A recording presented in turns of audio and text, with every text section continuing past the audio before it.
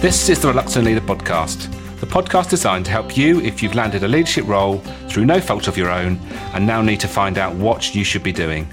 I'm your host, Mark Terrell, and have been there and know what it feels like and made all the mistakes. In each episode, I'll be getting to grips with a leadership topic by interviewing an expert in their field. You'll find out why they do what they do and take away some top tips you can use to become a more confident leader. For more content and to keep in touch with how the project is developing, go to www.thereluctantleader.co.uk. If you have any comments about the episode, you'll find me on LinkedIn, Facebook and Twitter. So let's crack on with the show. Today I'm talking to Dee Clayton. Dee is passionate about working with senior managers, executives and their teams. She offers management and presentation skills training and has won many business awards in recognition of her innovative and effective training approach. Last year, she won silver in the influential Business Woman of the Year 2018, National Business Women's Awards, and previously achieved Business Person of the Year for 2 consecutive years at the East of England Business Champions Awards. Dee and her trusted partners help professionals who suffer from public speaking fears using her unique and multi-award-winning public speaking monkeys approach. They also help good presenters to become great. Dee frequently works with European participants and has run training courses across 4 continents. Prior to setting up Simply Amazing Training, she worked in a wide variety of products in different company settings. Her experience took her from Jacobs Creek to Jammy Dodgers, Bernard Matthews to Boddingtons, and Marigolds to Murphy's, allowing her to develop expertise across many communication tools, including TV advertising, international event sponsorship, and conferences. Dee is the author of the book Taming Your Public Speaking Monkeys, Building Confidence for Public Speaking and Presentations, and High Performance Presentations, Public Speaking Tips and Presentation Skills to Engage, Persuade and Inspire. Hope you enjoy this chat we had about presenting, and I'll catch you all on the other side.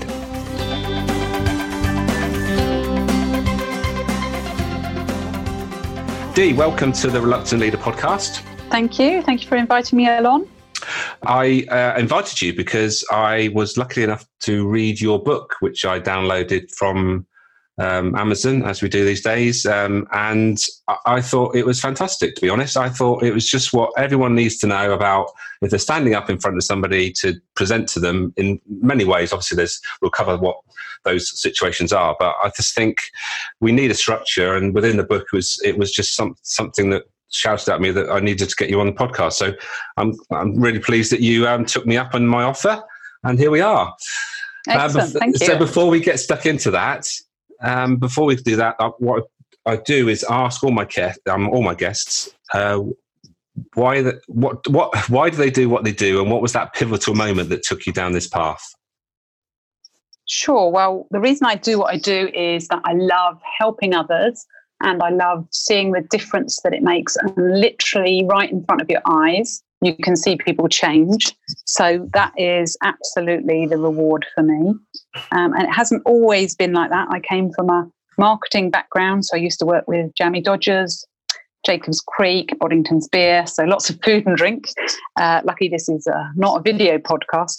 No, and that's my background, food and drink marketing. But you can't see the results, and then you think, well, what results are you getting? You're getting people to drink more and eat more. Is that exactly going to make a difference in the world? Probably not in the right direction. So it's all about helping people to make a difference in the right direction, and that's really what motivated me. In terms of kind of like what made me switch that way, well, I think for many people there's kind of like a big life incident. I had a car accident, which I would like to say wasn't my fault. Somebody went into the back of me, and that caused me quite a lot of pain, and really to evaluate things over the next couple of years. And I had a little bit of compensation money, which I decided I didn't want to just waste on a holiday. I wanted it to change my life, and I then used that money to invest in personal coaching, personal development, and growing myself and building my confidence and skill sets so that I could do something different. And I didn't really know what that was at the time, but over time, as you start to work on these things tend to emerge. And I thought, okay, I want to do something differently. And here I am. Wow, that's quite a story, isn't it? And obviously, that's a major pivotal moment that you probably at the time didn't think was, well, that's what you were thinking, it's all bad and it's obviously not going to be great, but you've turned something bad into something that's really good, which is and I think great. Yeah, that's what happens with many people, isn't it? I think sometimes it takes something bad for you to realise that things need to change. So I wouldn't wish it upon anyone. But equally, I wouldn't change it at all, because if that hadn't happened, I don't know that I'd be doing what I am now. So I'm grateful for it, actually. Yeah. Great stuff. Okay, so we are going to be talking about presenting today.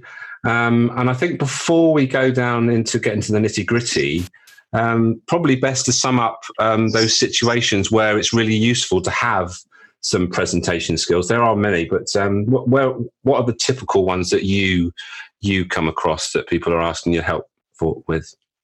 Yeah, well, there's the obvious ones that people know are presentations, things like presenting at conferences, doing sales pitches, speaking to your team in front of the team, sort of a monthly meeting or an all-hands presentation. So things where there's a PowerPoint and a deck and a set of slides, they're the obvious presentations. But the thing that I think most people don't realise is that they present almost all of the time. So even what we're doing now, although it's a webinar or conference call, it's still presenting.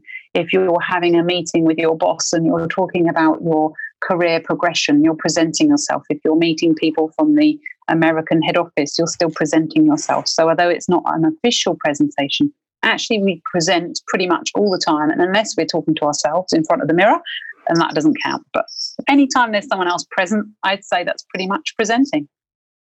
Right, yes. As I can remember having a conversation with somebody once, and they said, if you imagine that the amount of CCTV cameras there are around, if you think yourself you're already always sort of on show, whether it's people actually watching you or a camera, that's probably the case, isn't it, in this day and age?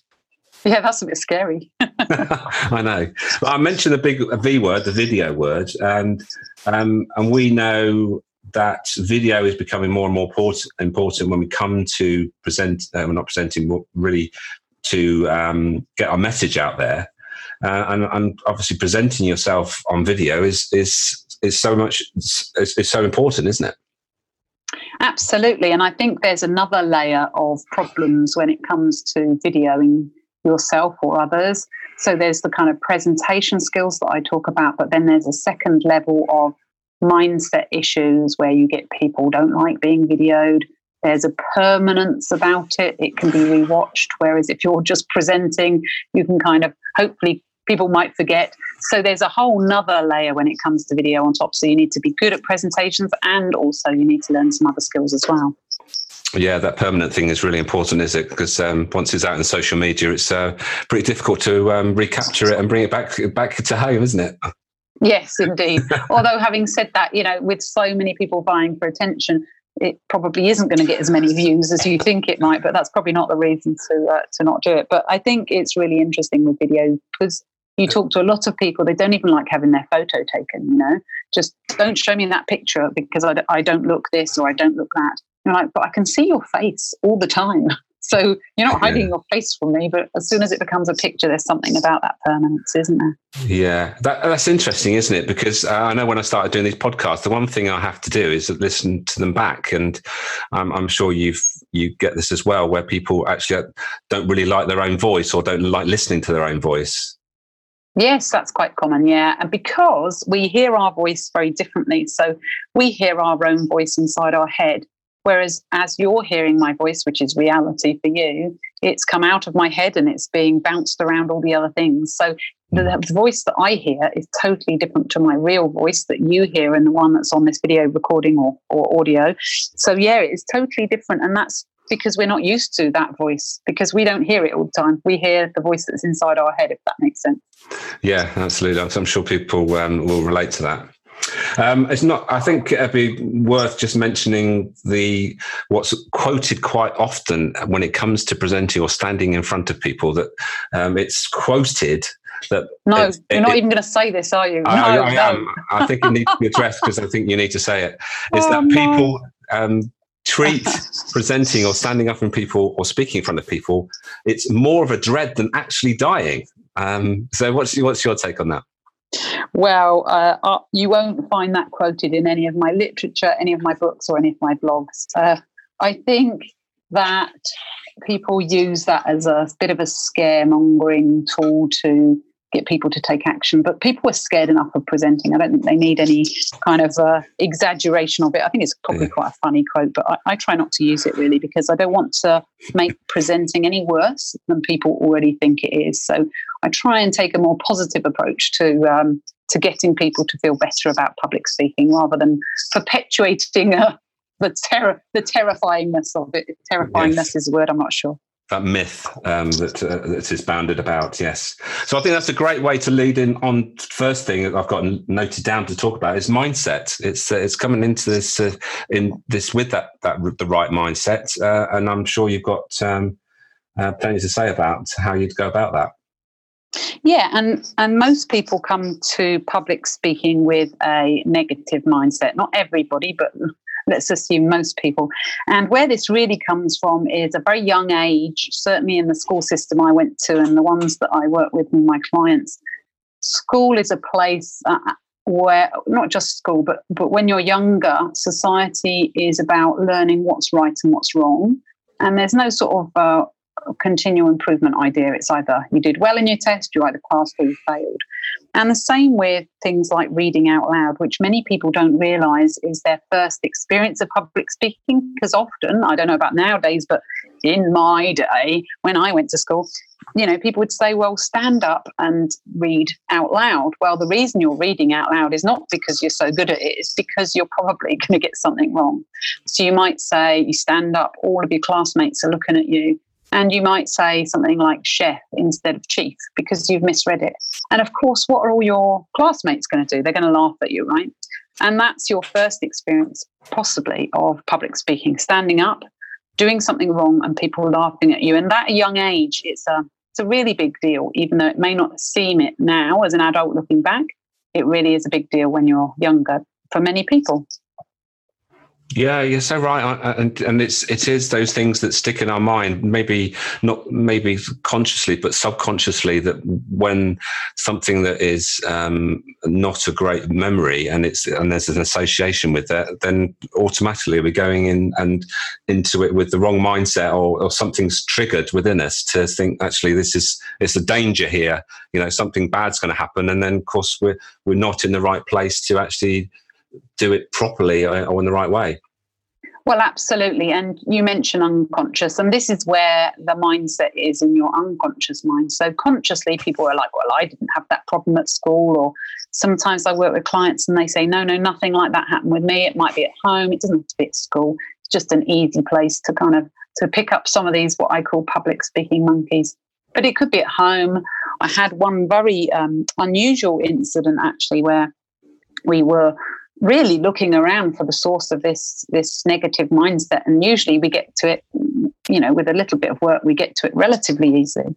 And with this particular individual, we were just struggling to get to where this came from, perfect upbringing, perfect school life, and couldn't find it. And then eventually he said, well, there is one thing. He said, my brother is deaf.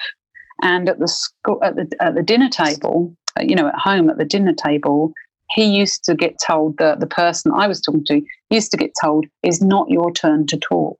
Because, of course, with a deaf member of the family, you had to know who was speaking at the right time. You can't just talk all over each other. So that wasn't particularly a negative experience, is not your turn to talk. But he took that belief with him throughout his life and never really felt it was his time to talk. And if you know a bit about introversion and extroversion, with extroverts, it might never be your time to talk. So. Yes. That's interesting. It's almost like retraining what is something that you've been taught. I suppose it's a bit like not speaking to strangers. You're told that when you're young, but actually when you're older and you're in the business environment and networking, the one thing you do have to do is actually make sure you speak to strangers, isn't it? Do speak to strangers, yeah, exactly. So you have to reprogram, and you don't realise all that stuff is in your brain about that from a young age. So if it's helpful, then keep it. But yes, a lot of the time, the beliefs that I work with people with are outdated or over-exaggerated. Yes. Okie dokie. So you've touched on the introverted extroverted thing, and I think the next thing really is to talk about our own personal style, which I guess we all go into things the way we perceive the best way to do things, and according to our natural style. But and I guess with that there comes natural strength, but also sort of weaknesses that naturally come out that we obviously got to make sure that we don't make too much of a mistake with. Yes, and I talk about 4 or 5 presenter personality styles, and I'll talk about the 5th one first, if you like, and which is the monkey style, which isn't really a style. It's exactly what I was talking about before, having so many little public speaking monkeys in your mind that you're actually almost overshadowing any other style that you might be, because you're just worried about speaking. You don't want to look stupid. You don't think you're good enough. So there's all sorts of behaviours that come out. And I talk about that a lot in my first book about taming your public speaking monkeys. So there's the monkey style. But let's assume then you haven't got the monkey style, or you've done some work to overcome your monkey style, or you're not scared of presenting. Then I think the presenter personality styles, you're talking about these 4 types. There's results, sociable, caring, and information, as I talk about them. And they're really based on people's personality styles. And as you say, there's strengths and weaknesses with those. So if you have a look at the results preference styles, they're going to be the kind of people that are speaking quite quickly, want to get through the information really fast, and they're very direct. They just say, go and do this, which is good.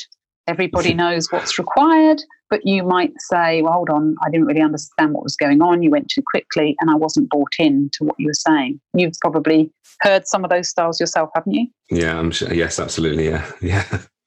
You're left behind. You're almost exhausted after they finish talking, and someone else often mops up that mess. So good and bad to all of the styles. The sociable style is kind of enthusiastic. Come on, this is going to be great. This is the best initiative ever. It's going to change the world.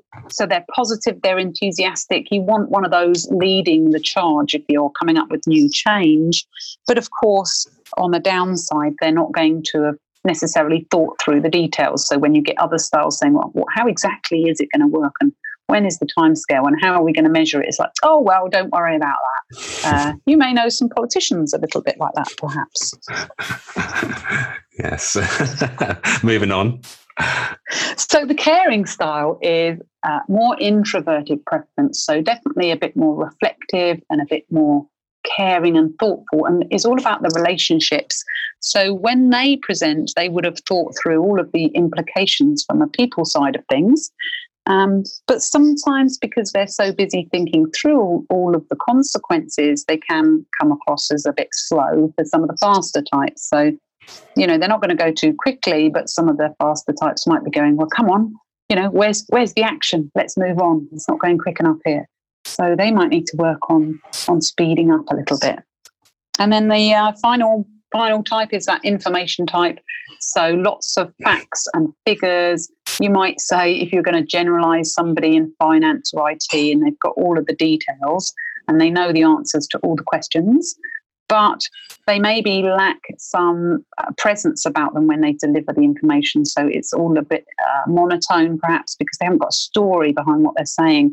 And a lot of what I teach them is to bring in a story behind the facts and figures, maybe to illustrate it, show a visual instead of just a whole spreadsheet, and recognize that not everyone needs that amount of detail. Sometimes to leave it in the appendix and only answer if you're asked a question. So hopefully that gives a bit of an overview to those 4.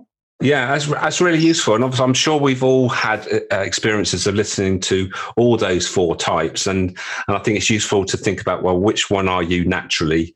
I know which one I am. And I know what I need to be careful about and not do too much of. And what we need to think about, not only ourselves, but we've got to think about our audience, haven't we? We've got to think about, what do our audience want and what are they likely to be made up of? What's the makeup of the audience? Yeah, you're absolutely right. So firstly, I guess for your own style, you're not going to just be one style. You're going to have a preference for that one. And you are all of the 4 styles mixed up, but you're going to have 1 or 2 that really are your preference and your go-to preferred styles. And you're right. If you've got good awareness, then you know that you need to change it up a bit and include some of the other energies in your presentation. So if you know that you're a bit too big picture, you might need to work on getting the detail in. So it's really important to know we're all of the styles, but we tend to have a preference for one or two, especially when the chips are down and we need to just crack on and do it. We maybe forget some of the other elements that we've got to our personality. But you're absolutely right that the really important thing is to then, after we have our own realization about our self-awareness, to understand who our audience is. And if it's a one-to-one audience, then it's kind of a bit easier to suss out what they need and to adapt to their style. But of course, if you aren't thinking about your audience, you're going to do your own style and assume, as I did when I was younger, that everybody is exactly like me, and of course they need information in the way I'm telling them, and that's all fine. Yeah, don't bother adapting. So yeah, you're right. It's about thinking about the audience and tailoring your message to them. Yeah, and I one of the things that I note when I'm communicating with someone to get to where I need to be to get into rapport is to look at their emails and how much detail there is. So if there's lots of detail in the email, then it's good to mirror that, isn't it? If you want to get on the terms where they're actually understanding. I know it's not presenting as such, but it's another way of using that information to understand one another better. Absolutely. So if it's not just the amount of information, but whether they start with "Hi, how are you? Did you have a nice weekend?" Yes. If they're kind of a bit more of the sociable or the caring styles, versus the results and information styles are probably just going to go, "Hello, please can you have this to me by then?" And some people see that as rude, but it's not rude, it's just their style. And when that comes across in speech as well, they can say, "Well, the way they spoke to me was just rude." It's like, it wasn't rude. You may perceive it as rude, but actually it's just a different style. Yeah. That's a good way of looking at it. And what about body language? How does that fit in with this? Well, I think that's an interesting question, because there's lots of people that learn body language per se. And I kind of have a belief around that, in that if your monkeys are causing you a problem, you're going to show the negative body language. So just going to an acting class or just going to a training to learn how to have good body language isn't really going to actually resolve the issue, because you'll just know now that you shouldn't be doing that pen clicking or that annoying habit of jangling the change in your pocket. But you're not actually going to stop doing it, because your monkeys are still going to be saying you're not good enough, you're stupid, everyone's laughing at you, whatever your stuff is. So I always say the first place to start is mindset. But having said that, there are some ways that you can calm your mind so that you can then calm your body. So generally, it's a good idea to have slower body language that gives you a sort of higher status or higher gravitas than faster body language. So in my book, I talk about the king and jester. If you picture how a king moves, or a queen, but a king would move slowly, they would be upright, they would speak slowly, and they would have that gravitas. Whereas jester would be jumping around, arms everywhere. Hello, this is great fun, and you might start laughing, but is that, unless you're a stand-up comedian, that might not be the outcome that you want when you stand at the front of the room. So big picture, think about king and jester. Yes. I remember the first time I ever spoke, it was a fairly small networking meeting. And afterwards, somebody came up to me and gave me a bit of feedback. And he said, I like what you say, and I really enjoyed it. But one thing I need to tell you is that you need to stop stepping from one foot to the other. I felt a bit seasick by the end of the 20 minutes. I said, thanks for that feedback. But it was valuable, and I obviously had to be more aware of that I was doing that. And obviously that can become distracting, can't it? If you're trying to get a message. Did it stop you doing it? I'm conscious of it when I stand up now, that I don't do it, because obviously it's a natural thing that I sort of sway back and forward. I think that's what he was telling me. But whether I've stopped doing it is questionable. But because that's the whole "don't think of a blue tree," isn't it? Don't do that. Don't do the other. So again, one of the things I would, obviously he wasn't trained in giving feedback from a professional point of view, but one of the things that is important when you are giving people feedback, it's great to give feedback, and I think that's wonderful that it's actually quite a gift and quite brave that they gave you feedback. The way to give feedback in a more effective way is to say what you do want. So rather than say, "Stop swaying around, you made me seasick," perhaps a better approach would be to say what I did want you to do. So, it'd be great if you could just stand really still so that I can focus on your message and you can just feel, grounded and feel like your feet are stuck to the floor. And that way I can really concentrate on what you're saying. Might be a better, more effective way because, and maybe if you didn't have that many nerves, it's okay to be that direct with you. But for many people with nerves already, the last thing they need to know is that, oh no, on top of everything else, now I'm swaying around like a boat, making everyone sick. That might not help everybody. So I mean, it goes with the territory, and that we as a species are much better to noticing things that are wrong than the things that are right, and that's where the perspective we come from mostly, isn't it? Like, so that's a typical sort of reaction that I had there, but actually a more measured way would be exactly as you described. Was actually if you stood still, I think your message would be even better, rather than thinking about the swaying back and forth thing. Yeah, excellent. But we all do it. Everyone does it. I know. Indeed. Something that I noticed in your book, you talk about the SAS. Obviously, not the Special Air Service, but something else that you've come up with, which is a process. So I think it's probably worth sharing what simply amazing structure you've come up with. Sure, yeah. And what I found was that people aren't really taught how to structure not just presentations, but any communications. And again, maybe don't get me onto this, but, if only we learned this stuff in schools about how to structure a good piece of communication. So the SAS, when you learn it, can apply to presentations, and that's why we've developed it. But equally, it can apply to emails, important phone calls, appraisals, videos. You can apply it to anything. And it's just a very simple structure that if you go through that structure, you will make sure that you hit everyone's needs, and it will actually help you to hit the audience styles as well. And there's a few parts to it, but let's just cover the 4 key parts, which is a little introduction at the beginning, just saying what the presentation is about, but then moving on to the why. And the question is, why should the audience, if I'm an audience member, why would I listen to you?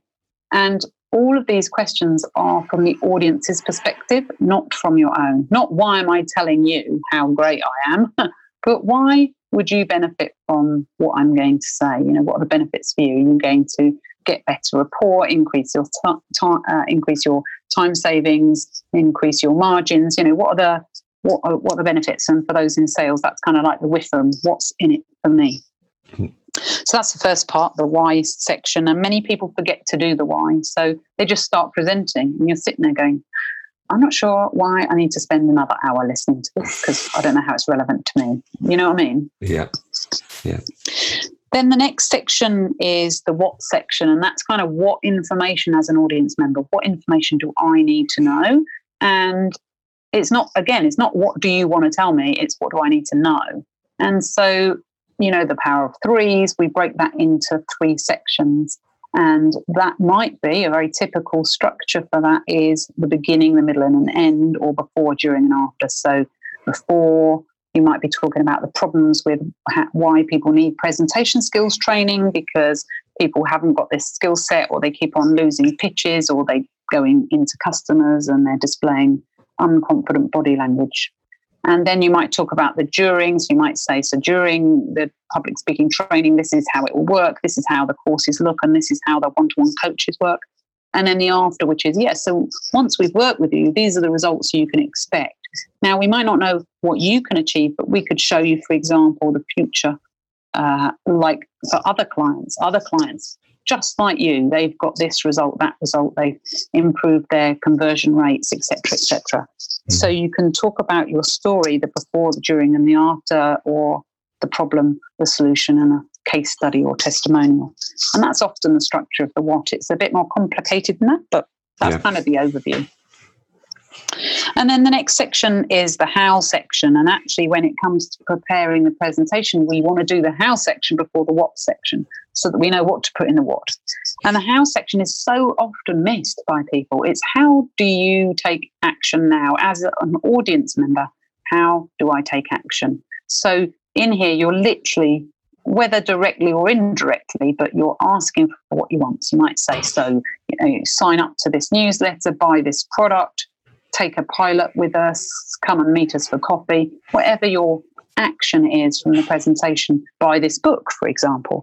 And you need to ask for what you want. You might need to do it subtly. You might need to build up to it. You might not want to go straight out there and say it because you might break rapport. You've been talking about rapport earlier. But you still do need to ask. And I find a lot of personality styles, especially caring personality style, they really don't like closing people, if you want to call it that. And they feel a bit reluctant to ask. And they just kind of assume that you understand what needs to happen next. And for many, many styles, we don't assume, we don't know, so we won't action unless you kind of really hold our hand and take us through it. Mm. And then the final section is the what if question, where the audience get to ask, well, yes, I understand all that, but what if I want it in red, or what if I want to have it in Australia, or what if? So it's that opportunity for the audience to ask questions. Now, they should have asked understanding questions throughout, and that should be interactive if you're confident enough to allow that to happen. But at the end, they're kind of any open questions, and the benefit of literally opening it up to any questions at all, not just this, but anything at all that we're working on that you want to ask me about. That's great because it opens up loads of new opportunities potentially for understanding objections that are going on in other parts of the business or other departments. Or if you're in sales, it opens up lots more sales opportunities because they go, oh, we are doing this other thing. Can you help with that? So most people, if they've got monkeys or are a bit nervous about presenting, really hate the questions part because they worry they're going to get asked a question they don't know. But actually, this is one of the best parts and one of the most rewarding sections because you really get to check that they understand your message and you get to deal with objections right there in the room, which is the best place to deal with them. Brilliant. Great stuff. Well, sadly, time has run out on us. And it's come to the point where I'm going to ask you for some top tips, which I ask everybody for. So hopefully you're prepared for this. I'm sure you are. So what would be those 3 top tips to take from what we've been talking about and the things that you do that somebody that's listening today can actually action when they're next needing to present in some way? Sure. So my first one would be to be yourself, to free yourself. So making sure that you can be yourself instead of being held hostage by your public speaking monkeys. And that way you can just be yourself. And obviously that person is good enough to have that job role. Otherwise you wouldn't be doing it. So be yourself to free yourself. The second tip would really be, once you have freed yourself and you can be yourself, then realizing that it's not to do with you at all. It's all about the audience. So it's not about you, it's about the audience. Make sure you research the audience, you understand what they need, you go through the SAS structure, and you understand their styles and adapt your style to fit with the audience to get the best result. And the third tip then would be around structuring and preparing your presentation, a little bit like Goldilocks and the 3 Bears. You don't want to under-prepare and just do it off the cuff. You don't want to over-prepare and make it a bit stale and boring and want to keep it to a script. By using the SAS structure, you can prepare just about the right amount so that you know what you're going to say, but you're also free to go off at little side tracks. If you need to go off piste, you can, but you can come back onto track and always know where you are in your presentation. So I think those would be my top tips. Fantastic. Thank you for your time today. I know you're very busy. We've taken a little while to get this in the diary, but I've really enjoyed it. I hope you have too. Yeah, thank you very much for asking me. That's great. And dare I say it, it's been simply amazing. Lovely talking to you. Thank you.